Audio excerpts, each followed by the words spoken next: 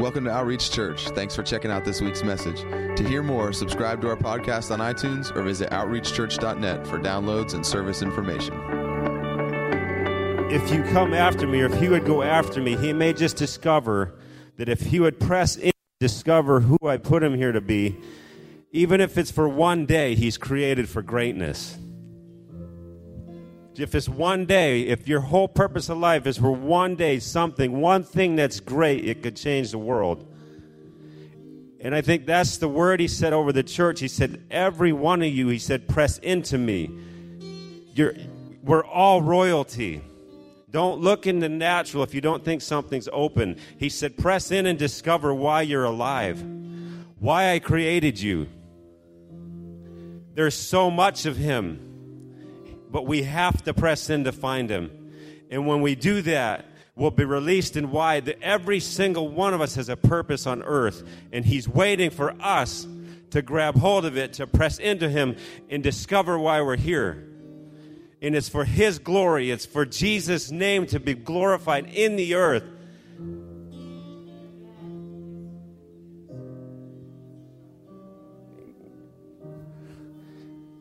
But it was a cry of his heart. It wasn't like, I get a little bit stirred up, but his heart is crying and inviting us. It's in that quiet place when nobody's looking. That's where you discover him. That's where royalty is actually shaped and molded. That's where you just walk into who you really are. It's when you get close to his heart and he breathes on your life. That's when you discover why you're alive. That's his heart cry this morning. Press into him. This worship was amazing. He's here. He's present. He's saying, press into me. I am here. Let me just press into me. Let me raise you up into what I created you to be.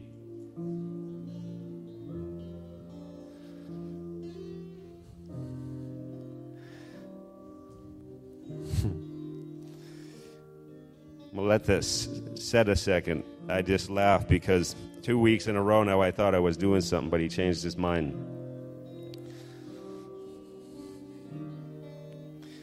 I just gleefully say yes. Thank you, God. You're just so amazing.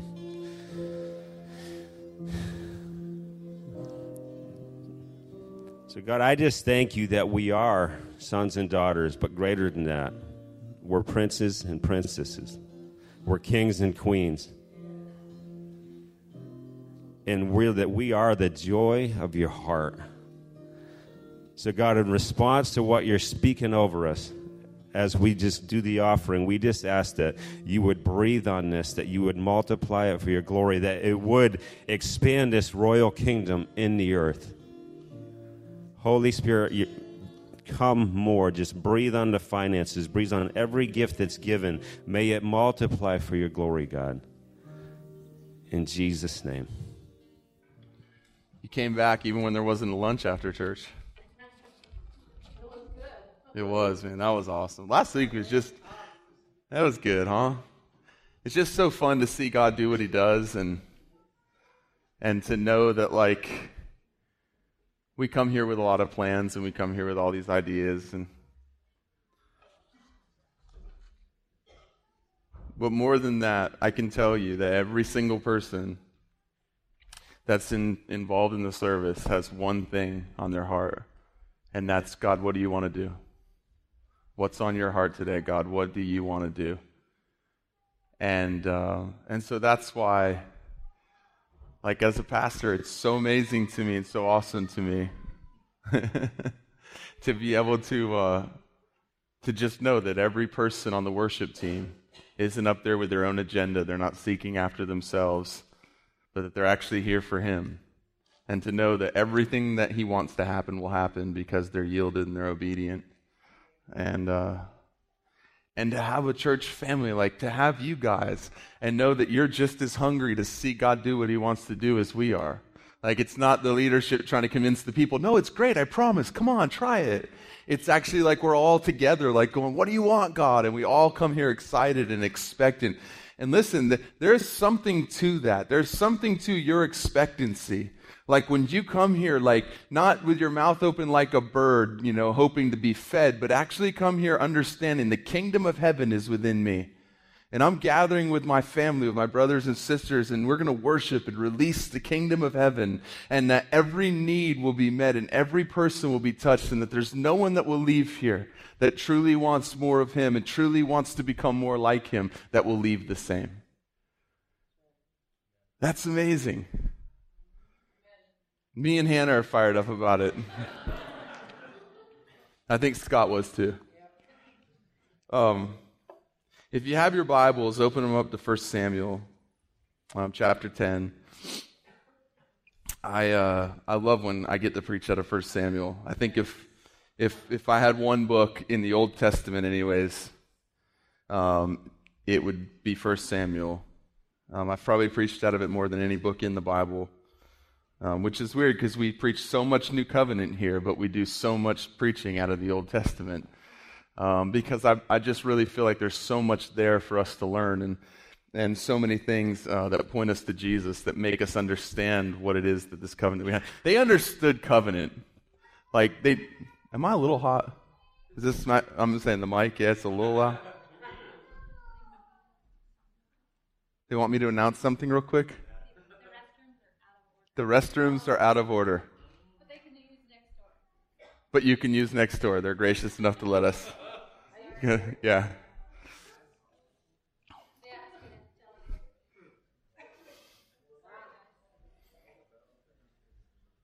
Go inside the church.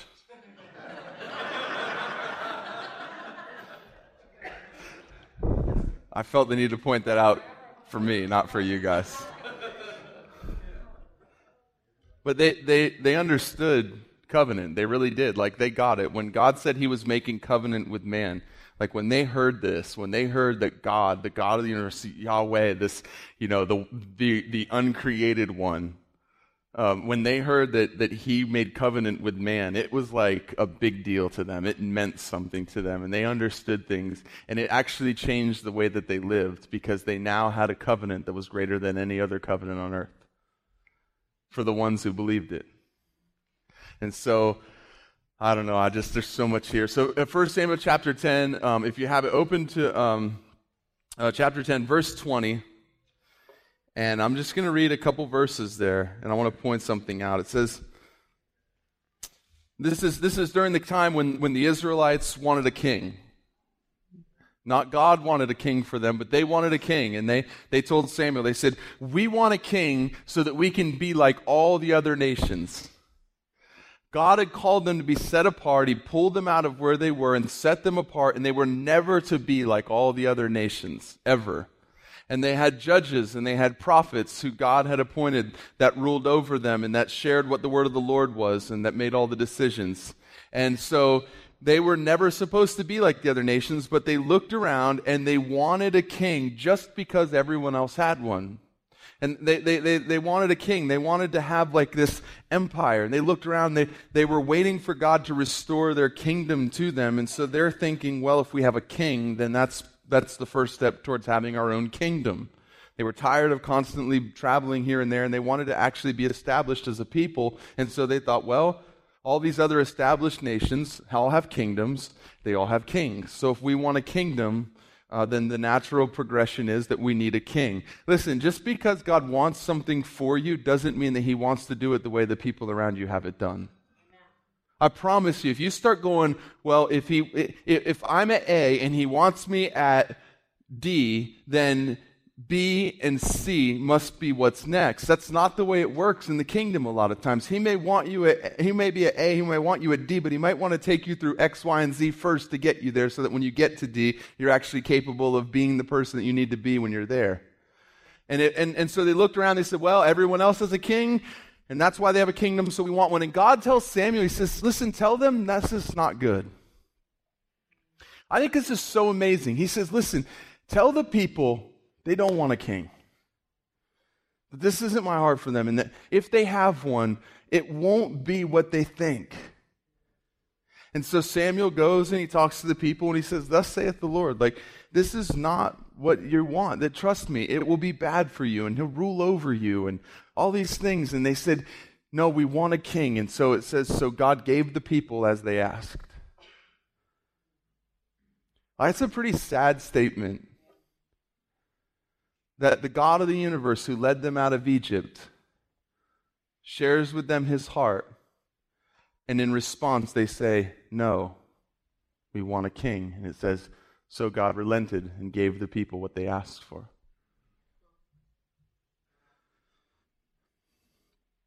So they gather together and they start casting lots, and they narrow it down to the tribe, then they narrow it down to the family, and now they finally cast the final lot, and the tribe of Benjamin comes, and then so they brought the tribe of Benjamin here, and all the families from the tribe of Benjamin are there, and they go down to the Mitrite family, and when they get down to the Mitrite family, they pull the last lot, and it's Saul, the son of Kish, who is chosen.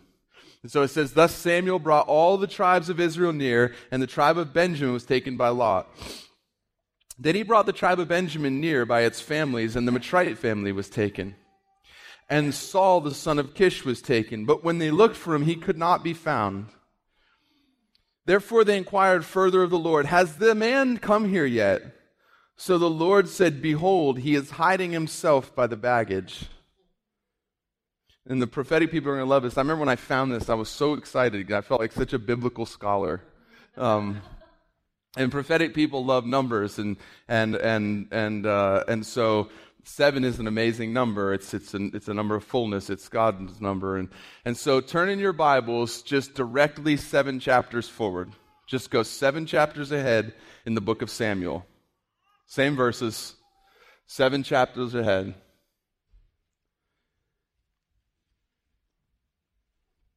You all there? It says, so David arose early in the morning and left the flock with a keeper and took the supplies and went as Jesse had commanded him. And he came to the circle of the camp while the army was going out in battle array, shouting the war cry.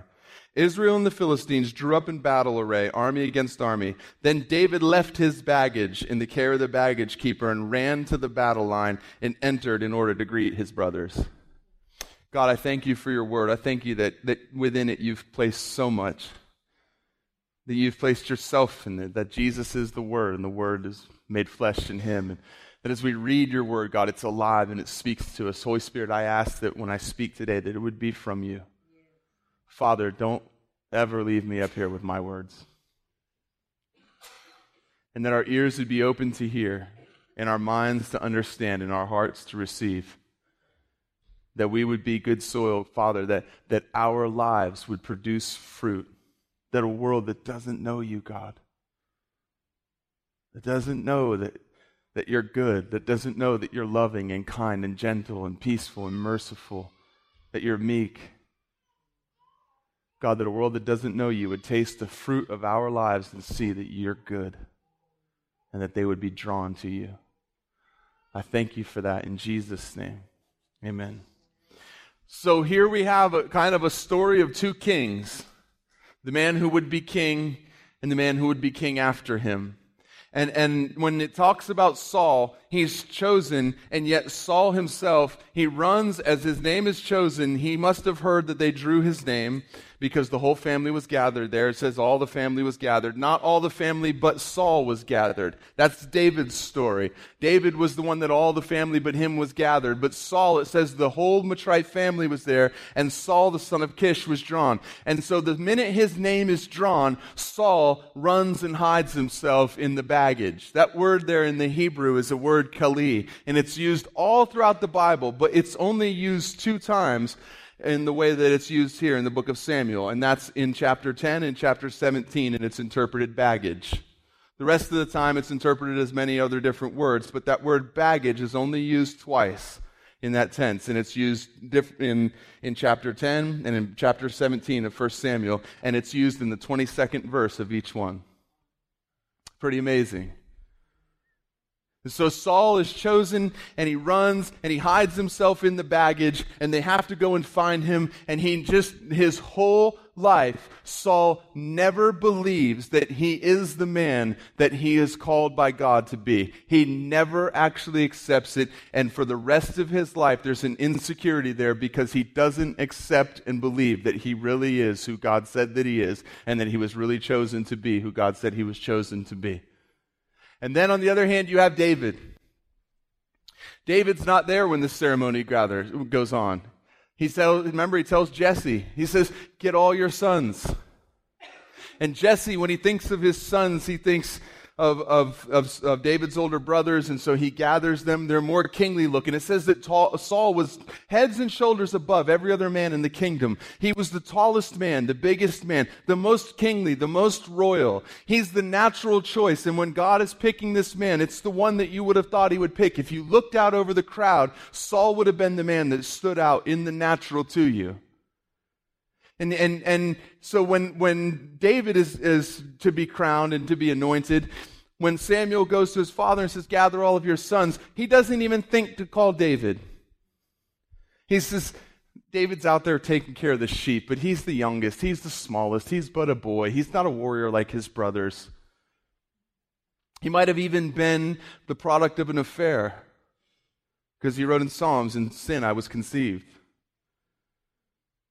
And for whatever reason, his father, either out of shame or out of oversight, or out of shame and oversight, decides not to invite David, because surely there's no reason that David would ever be chosen to be king. And Samuel comes there, and I love this. We've talked about this before, but man, if we could get this and understand this. He heard from God. He went to the house of David. He knew that he was to anoint one of the sons to be king. And when all of the sons that have passed before him, and God has said, I've not chosen him, I've not chosen him, I've not chosen him, God doesn't say another word to Samuel when the last son passes before him besides, I have not chosen him. And now Samuel has a decision. Either A, he misheard God. B, he's at the wrong place and he totally blew it. Or C, God messed up. Or D, there must be another son. And he looks around, and he has to question someone. See, when things don't happen in our lives the way God spoke them, it's time for us to ask questions. But who or what we question is super revealing in who we are and what's going on in our hearts. Because now he has to question someone or something. And I love this because Samuel looks straight at Jesse and says, there must be another son. The only option in his mind is, I heard God, God didn't miss it, so there has to be something going on that I don't see. You must have another son. Well, there is this one. He's but a boy. He's on the backside. He's over there. See, there he is, way over there, watching the sheep. Go get him. He's the one. We won't sit until he comes. Why? Because Samuel is sure what he heard from God, and he's sure that if that's the last son, then that's the one that I'm here to anoint. And he questions everything but God. How many of us, when we find, I'm telling you, like I myself, you find yourself in a place like he went there on a word from God. Like God spoke to him directly. He's there because God sent him. There's no other reason that he's there. And yet he finds himself at the end of the list of sons, and God said, not him. How many of us would instantly begin to doubt ourselves? I must have missed it. Sorry to disturb you guys. I must have blew it. I'm going to go pray and seek God. And, all these holy sounding things, right? But really what we're saying is, I'm not confident that I heard from God. Or, even worse, we wouldn't say it with our lips, but in our hearts we make a judgment that God must have mistaken it. That God must have messed up, that he must not have really meant what he said. That somewhere along the line, maybe he did mean it then, but he doesn't mean it now. All these questions start to come into our minds, and we would do well to be like Samuel and say, there's one thing I won't question, and that's him. So I'll question everything but him. You must have another son. There's no other explanation.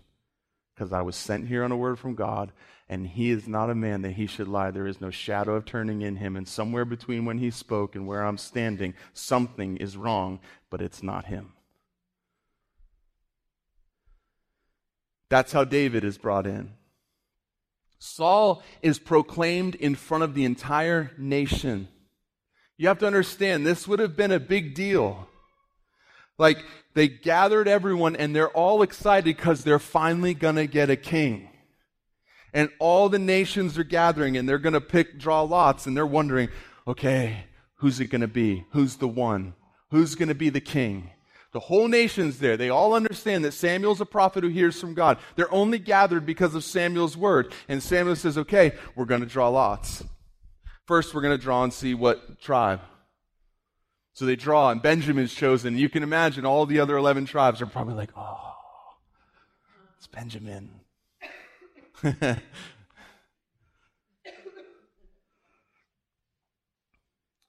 And then they draw again, and the Matrite family, so now everyone in Benjamin was probably like, oh, man. But everyone's still excited because at the end of this process, we're going to have a king. And then they finally chose the man, and they said, it's Saul of Kish. And I can imagine the entire nation erupting in cheering and looking around and going, where is he? Where is this man? Bring him out. We've got to anoint him and carry him out on our shoulders. He's the king. He's the chosen one. He's chosen in front of everybody. He has every reason to believe that he is the man that God chose to be king and to lead his people. He's lacking nothing. He has physical stature. He can stand there and literally see over the heads of every single other man that's gathered. He has the belief of the people in him because they've all heard the prophet speak. And if he spoke and said that that's the king, they believed him. It's not like today where a prophet says something and we go, well, when Samuel spoke, it meant business. Like that was the end. There was no debating. And he says, he's the man. So the entire nation knows he's the man. And he has the trust and the authority of God given to him in front of every single person in the tribe. He has every reason to succeed. And yet Saul runs and hides himself in the baggage.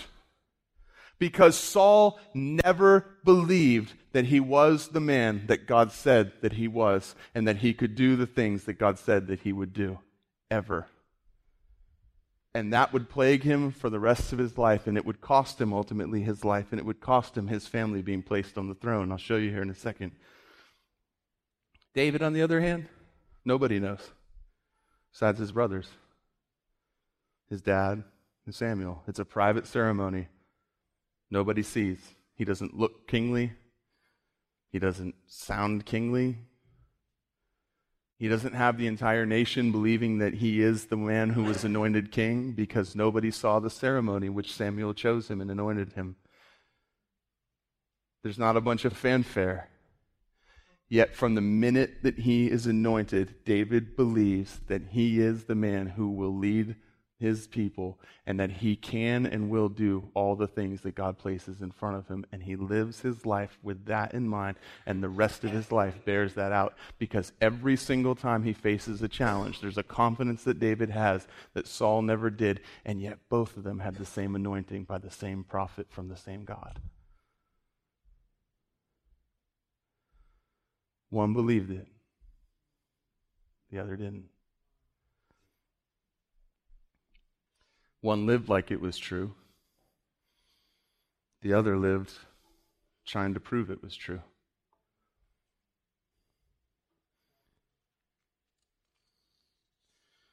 One is afraid and runs and hides. The other is humbled and steps into it.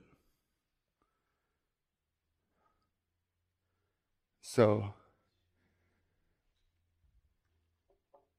here's what happens when they find Saul and they bring him to Samuel. It's 1 Samuel chapter 10. It says, Then Samuel took the flask and poured it on his head and kissed him and said, Has not the Lord anointed you a ruler over his inheritance? When you go from me today, you will find 2 men close to Rachel's tomb in the territory of Benjamin of Zelzah. And they will say to you, The donkeys which you went to look for have been found. Now behold, your father has ceased to be concerned about the donkeys and is anxious for you, saying, What shall I do about my son? Then you will go on further from there, and you will come as far as the oak of Tabor. And there 3 men going up to God at Bethel will meet you, one carrying 3 young goats, one carrying 3 loaves of bread, and another a jug of wine. And they will greet you and give you 2 loaves of bread, which you will accept from their hand. Afterwards you will come to the hill of God, where the Philistine garrison is. And it shall be, as soon as you have come there to the city, that you will meet a group of prophets coming down from the high place with harp, tambourine, flute, and lyre before them, and they will be prophesying. Then the Spirit of the Lord will come upon you mightily, and you shall prophesy with them and be changed into another man. This is the promise that he has from the prophet. He says, listen, all this stuff's going to happen, and when that does, the Spirit of God's going to come upon you, and you will no longer be the man that you were. You will be changed into another man. Now, man who is capable of being who you're called to be, who the anointing that rests upon you says that you are. And if you can believe this, Saul, you will live a life as a different person than the one who went up to the hill that day.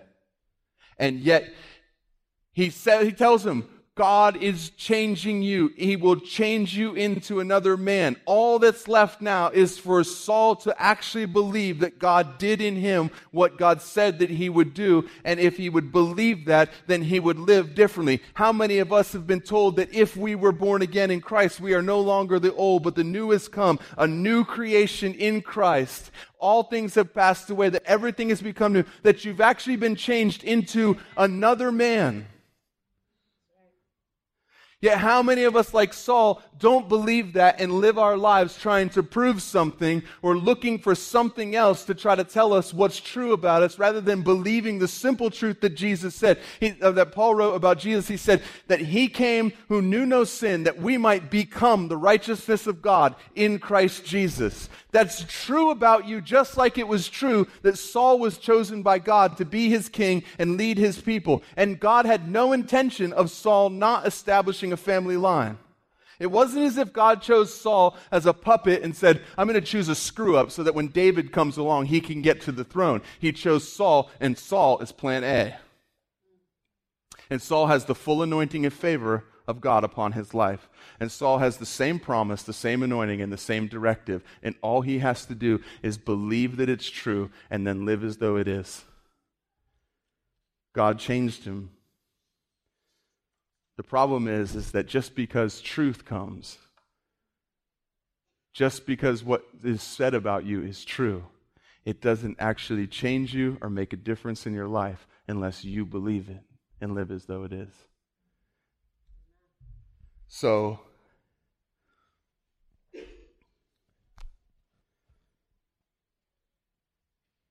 turn to 1 Samuel 13.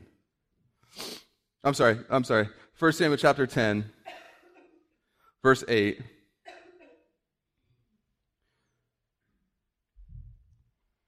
Like, how many of us, being honest, think about this, if a prophet of God, like an established, legitimate prophet of God, like every person that was a Christian, every person that called themselves a child of God, believed and acknowledged this person was a prophet, and when they spoke, what they said was true, and everybody believed it. If they came to you and gave you a direct word, a very simple word, and just said, here, listen to me, this is what God has asked of you, go and do this. How many of us believe we would actually go and do that thing? It's okay. It's not a trick question. You're like, aha, you liars. There's none good. No one but God. You're not truthful. Every man is a liar. His heart's deceitful. No, I'm not going to say that stuff to you. How many of you would legitimately believe that if he gave you a simple instruction, you'd go do it? Okay, well, then my question for the rest of you is if you can't raise your hand, why? You're sitting here, you haven't even heard what it is. Maybe it's, hey, when church gets over today, you should go eat lunch. Why?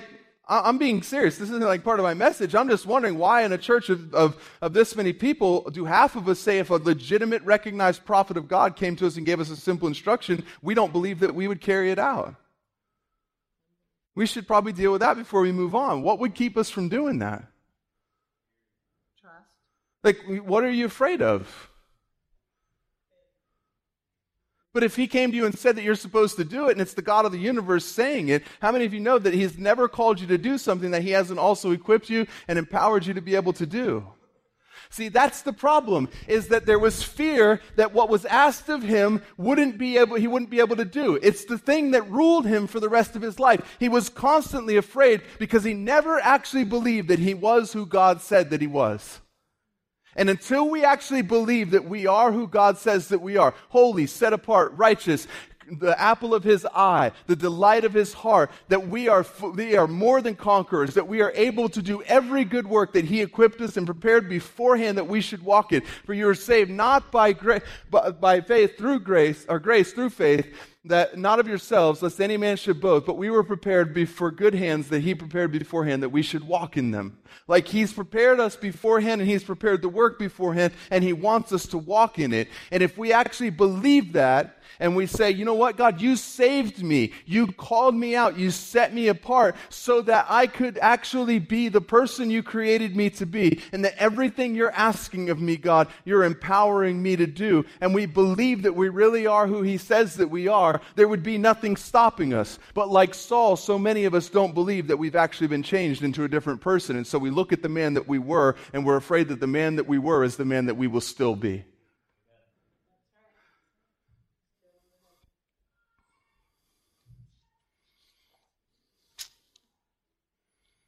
All right. So he comes to him, and he says, you shall go down before me to Gilgal, and behold, I will come to you to offer burnt offerings and sacrifice peace offerings. You shall wait 7 days until I come to you and show you what you should do. It's real simple. Saul, this is where you are. Saul, this is where I want you to go. I want you to wait there, and here's how long I want you to wait. And when I come, I'm going to offer burnt offerings and sacrifices. So you have something in front of you that you have to do.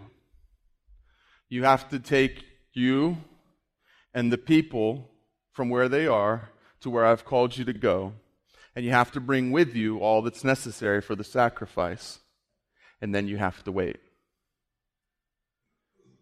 And then you just have to wait. And I'll come to you. And in 7 days' time, I'll come to you and I will show you what you should do. That's all you have to do, Saul. It's not hard, but it does require him doing something. It's not as if he said, okay, Saul, here's what's going to happen. You sit there, don't do anything, and in 7 days, I'll come find you and show you what to do next. No, he gives him things to do. Like this life, God gives us things to do. He prepared good works that we should walk in them beforehand. That means there's actually something he expects for me to do. I'm not doing it to earn something from him. I'm doing it out of a response of what I've already been given. But I still do.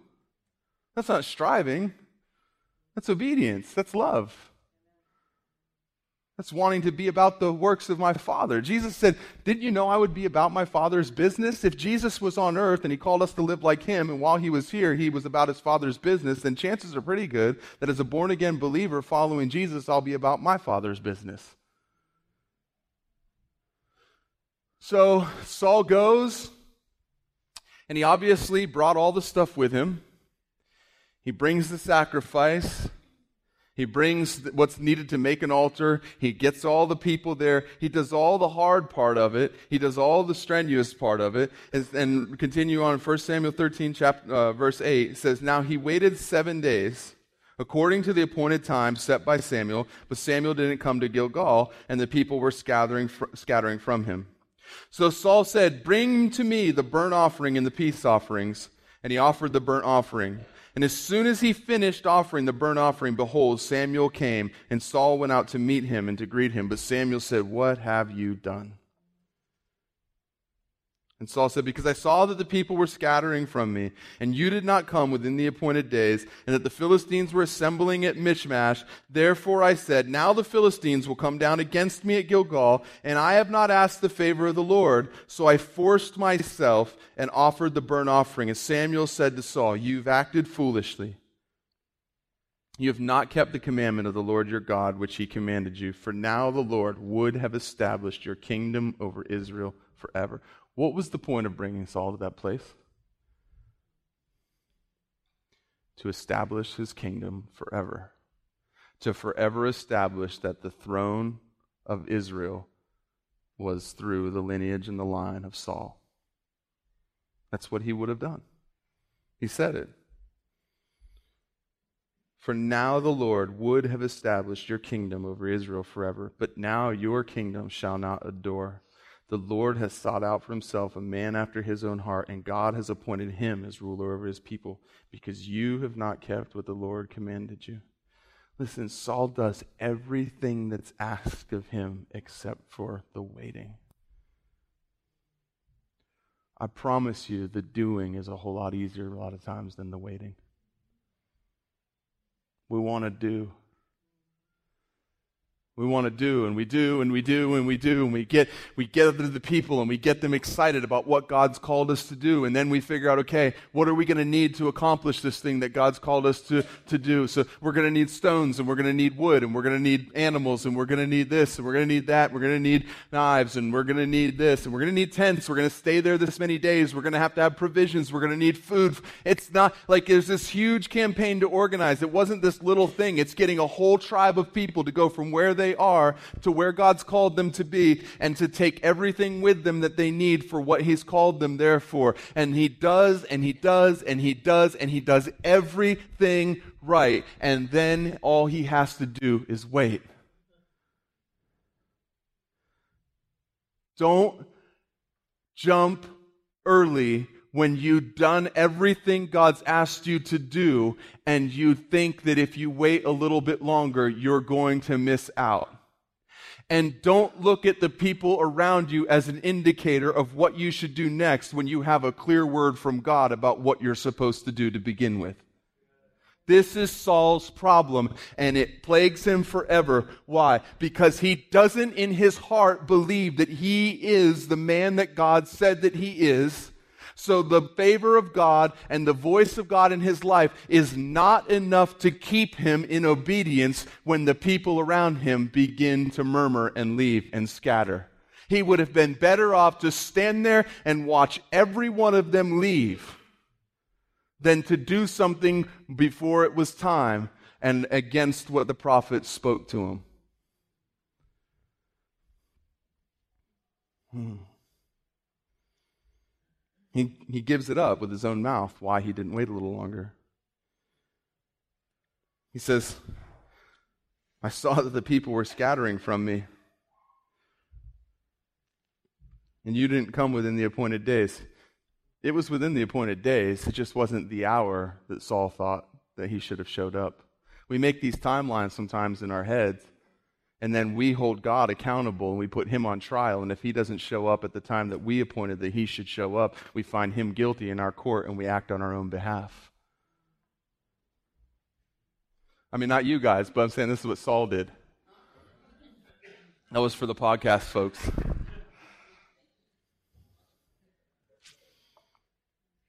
Not me. Bad Saul.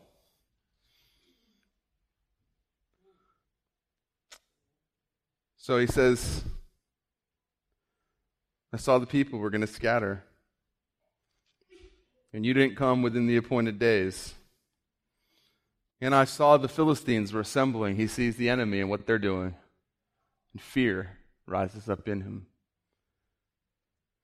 See, what his eyes should have been on is that's the path that Samuel's going to come down. So I'm going to stand here and wait until I see him do what he promised he would do. And then once he does, I believe that he will do next what he promised he would do and tell me what to do next.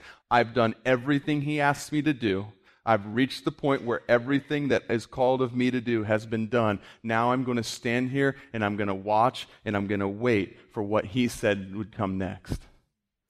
But instead of his eyes being on where Samuel's supposed to come from, instead of his faith being in the fact that the prophet of God told him to do this and he'd been obedient and that God would do everything he said he would do and that he had changed him into a different person, his eyes were on everything else, and all he could do was look around and see the people scattering and the Philistines gathering, and suddenly his decisions are being made by what the people around him don't believe and what the enemy believes. And because of that, he says, I have to do something. I got to do something. Acting outside of what God's called you to do for any reason is never a good reason. But acting outside of what God's called you to do because you're afraid of what the people around you think, or you're afraid of the plan of the enemy, That's even worse. That's even worse.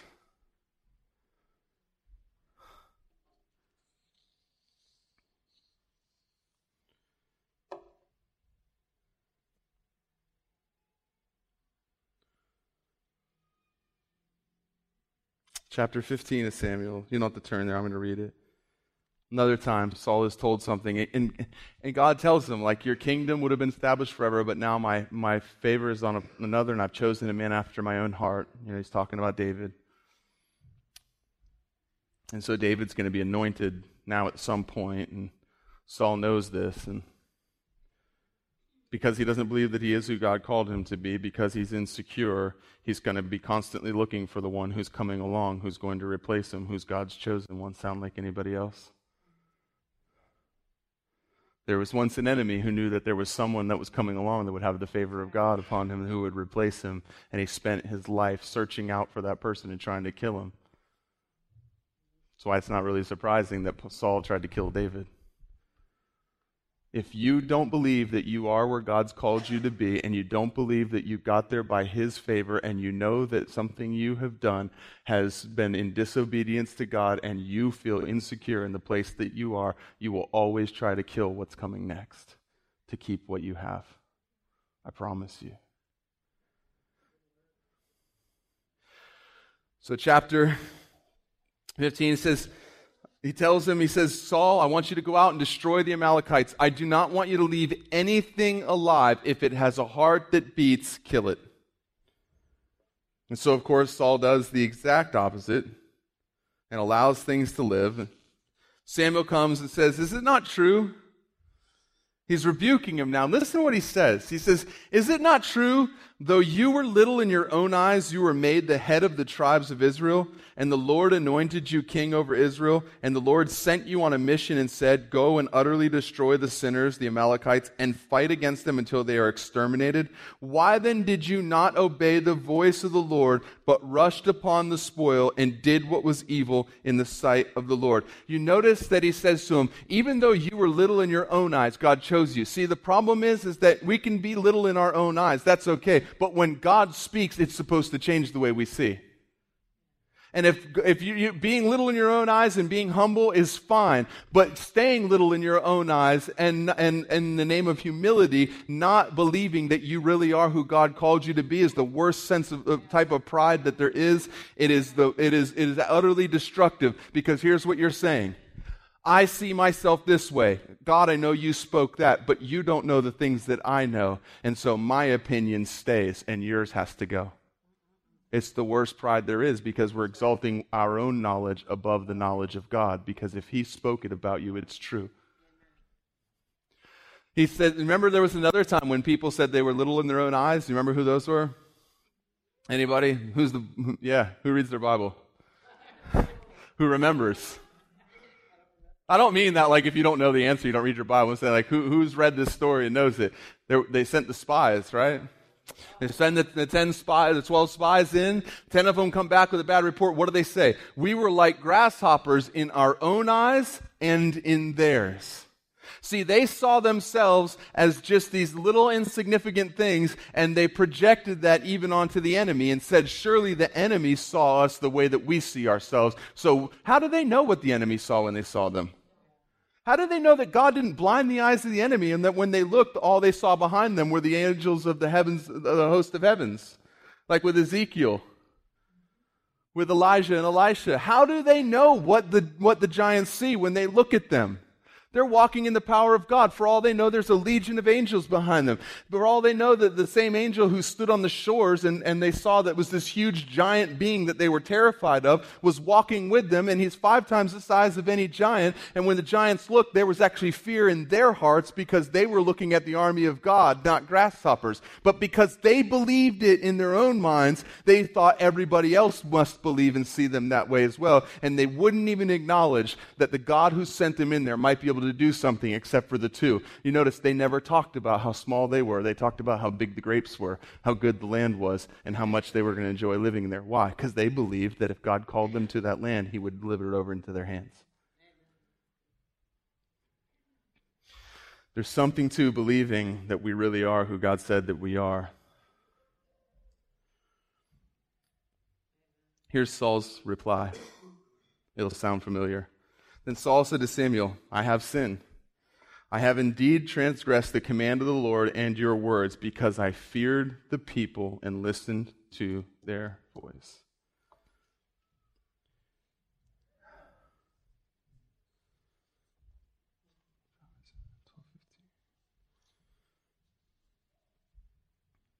Every time Saul blew it, it was because he had insecurity and didn't believe that he really was who God said that he was. Every single time. And so he looked to the people around him to see who they thought that he was. And he acted in accordance. Listen to me. You can be surrounded by the most amazing community of believers.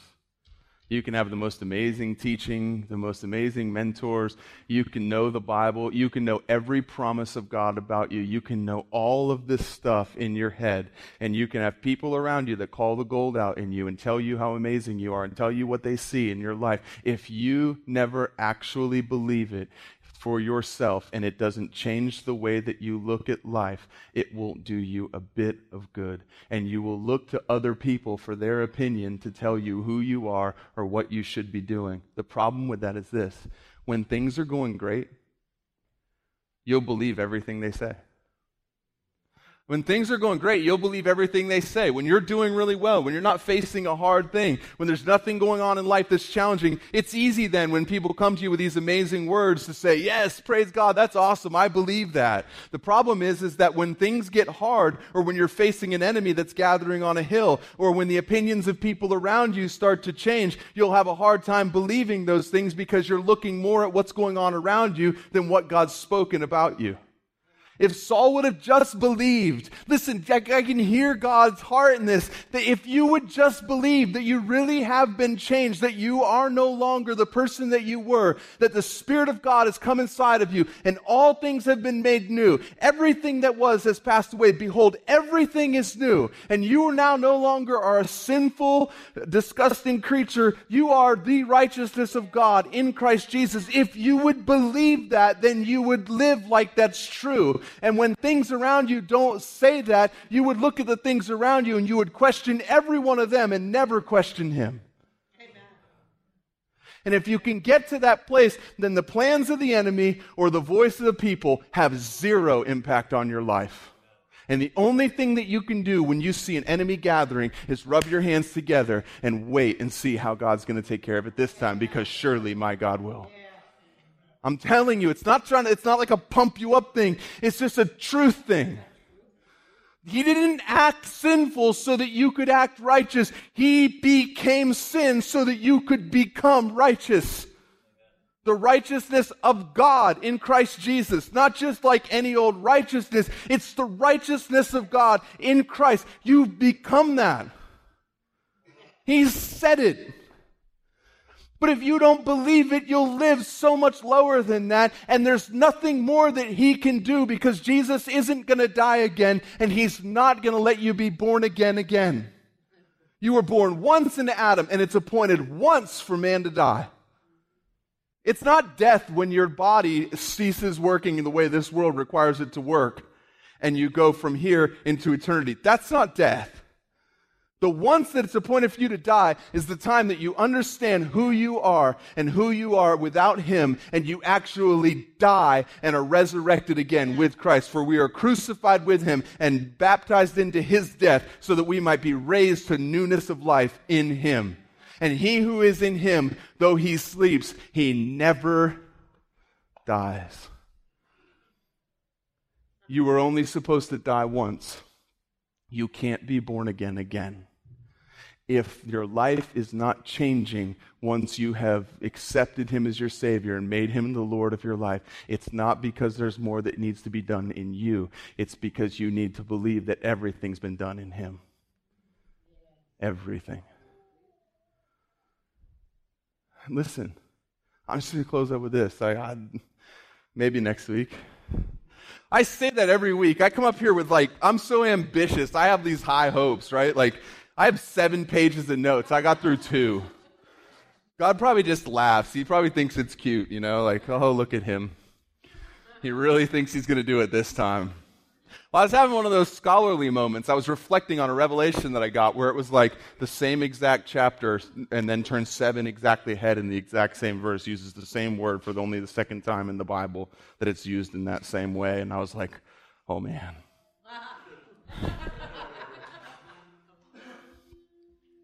I've learned not to be too impressed with myself. I'm sure there's somebody else out there that thought of that already.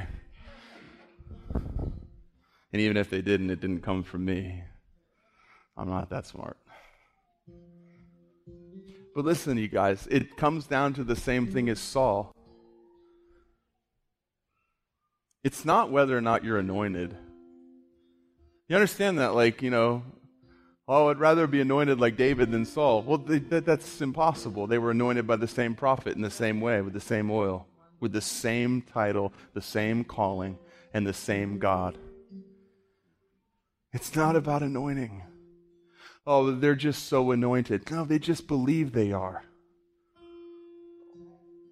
And you are too, if you can believe it. And your life will actually change when you actually believe that you are who God says that you are and that you can do the things He's called you to do. Have you ever said that about people? Like you look at them, you're like, well, they're just so anointed. So are you. And you owe it to the world to discover what that is. Like Saul owed it. He said, today, God would have established your line on His throne forever. Do you understand, Saul, that the deck was not stacked against you? That it wasn't an anointing problem. It wasn't even a knowledge problem. It was a belief problem. It says in Hebrews, they had the same gospel preached to them that we had preached to us, yet they didn't mix the hearing of the word with faith. They never actually believed the good news. And because they didn't believe the good news, they didn't live as though the good news was true. And they never entered into His rest.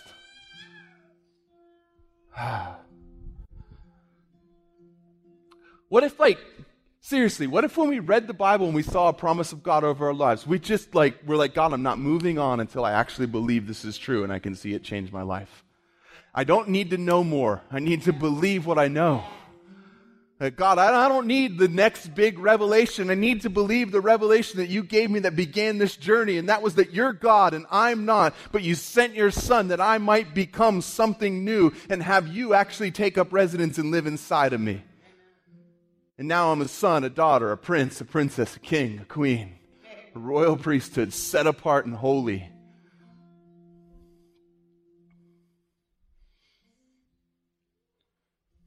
If we don't believe it, it'll be just like Saul.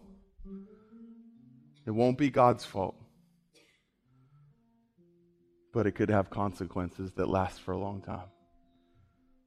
I know we don't in the modern church, there's not all that much talk about consequence. We almost act like sovereignty changed from something in the Old Testament to something new in the New Testament. Just whatever God wants to happen, it'll happen. No, He said to him, He said, Saul, if you would have done this, then I would have. He's not a man that he should lie. He was not taunting him. He wasn't saying it after the fact to make him feel bad, making up some story. Well, Saul, had you done that, I would have, so how's that feel? He's being truthful. It grieved his heart.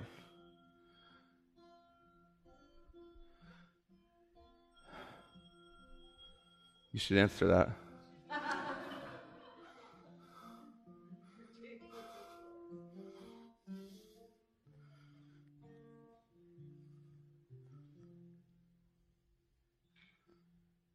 Otherwise, we'll be a bunch of people walking around when things are good, everything will be fine. But as soon as we see the enemy gathering on a hill, as soon as we see people around us changing their opinion, starting to walk away, becoming fearful, whatever it is, we'll start to question ourselves and we'll start to question Him and we'll start to question everything that we shouldn't question and not the things we should. Because what is seen is temporal, what is not seen is eternal. if what I see with my natural eyes contradicts what I see with my spiritual eyes, if what I hear with my natural ears contradicts what I've heard with the ears of the Spirit, if what men say doesn't line up with what God says, if what men do doesn't line up with what God said I should do, there's one thing that I'm not going to question in the equation, and that's Him. To just be locked in like Samuel and say, there must be another son.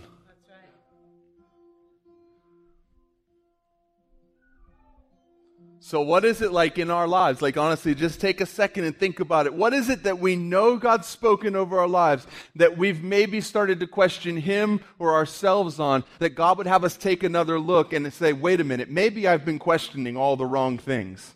Maybe it wasn't Him that missed it. Maybe it wasn't me that missed it. Maybe there's something else going on that I need to question. Because maybe I really did hear Him and maybe He really did mean it. And He hasn't changed His mind. And I've questioned everything but the thing I should question. Who's the Jesse? What's the Jesse that we need to look at and say, okay, this is what God said, and this is what you've said. You're wrong. There's more to it. This is what God said. This is what I'm seeing. That's not right. There must be another son. Just seek that out.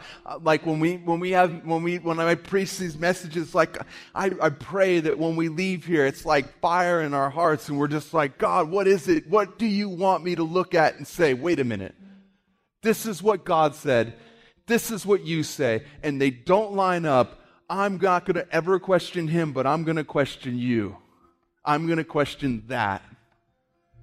God, I know that you said that you're a God who heals. Like, I know that you said that. God, I know that you said you're the God who provides. I know you said that. And I'm not seeing your provision right now, but I'm not going to question you. And if I know that I've done everything you've called me to do, I'm not going to try to do something else to try to force your hand. God, I'm going to sit here and I'm going to wait until I see you come walk down that path and tell me what to do next. God, I pray that that would be our heart. God, I pray that we would look like Saul should have, to where you said you would be. And God, that we would wait there until you come and say what to do next. Even when the enemy's gathering on the hill, and even when the people around us are turning and scattering, that we would be so fixed on you, God, that we wouldn't be moved. God, I pray for patience in the waiting. God, I pray if there's people right now in this room, God, I just release a peace to be okay in the waiting, to not feel like we have to frantically do something because we've done everything you've called us to do and there's nothing left to do but wait, God. I pray that we would even be joyful in the waiting, that we would be expectant in the waiting and not anxious in the waiting, God, that we would have expectation but not anxiety, that we would be zealously looking to see you walk down that path and tell us what to do next, and that we would be fixed and not move until you do. I just pray right now, God, for every person in this room and that ever hears this, that they would believe that they are who you said that they are. That we would never make a case in our mind that has a rebuttal for what you've said. That we would never hear the Scriptures and say, yeah, but. That we would hear the Scriptures and we would say, let it be done as you've spoken. Let it be so. Amen. Amen.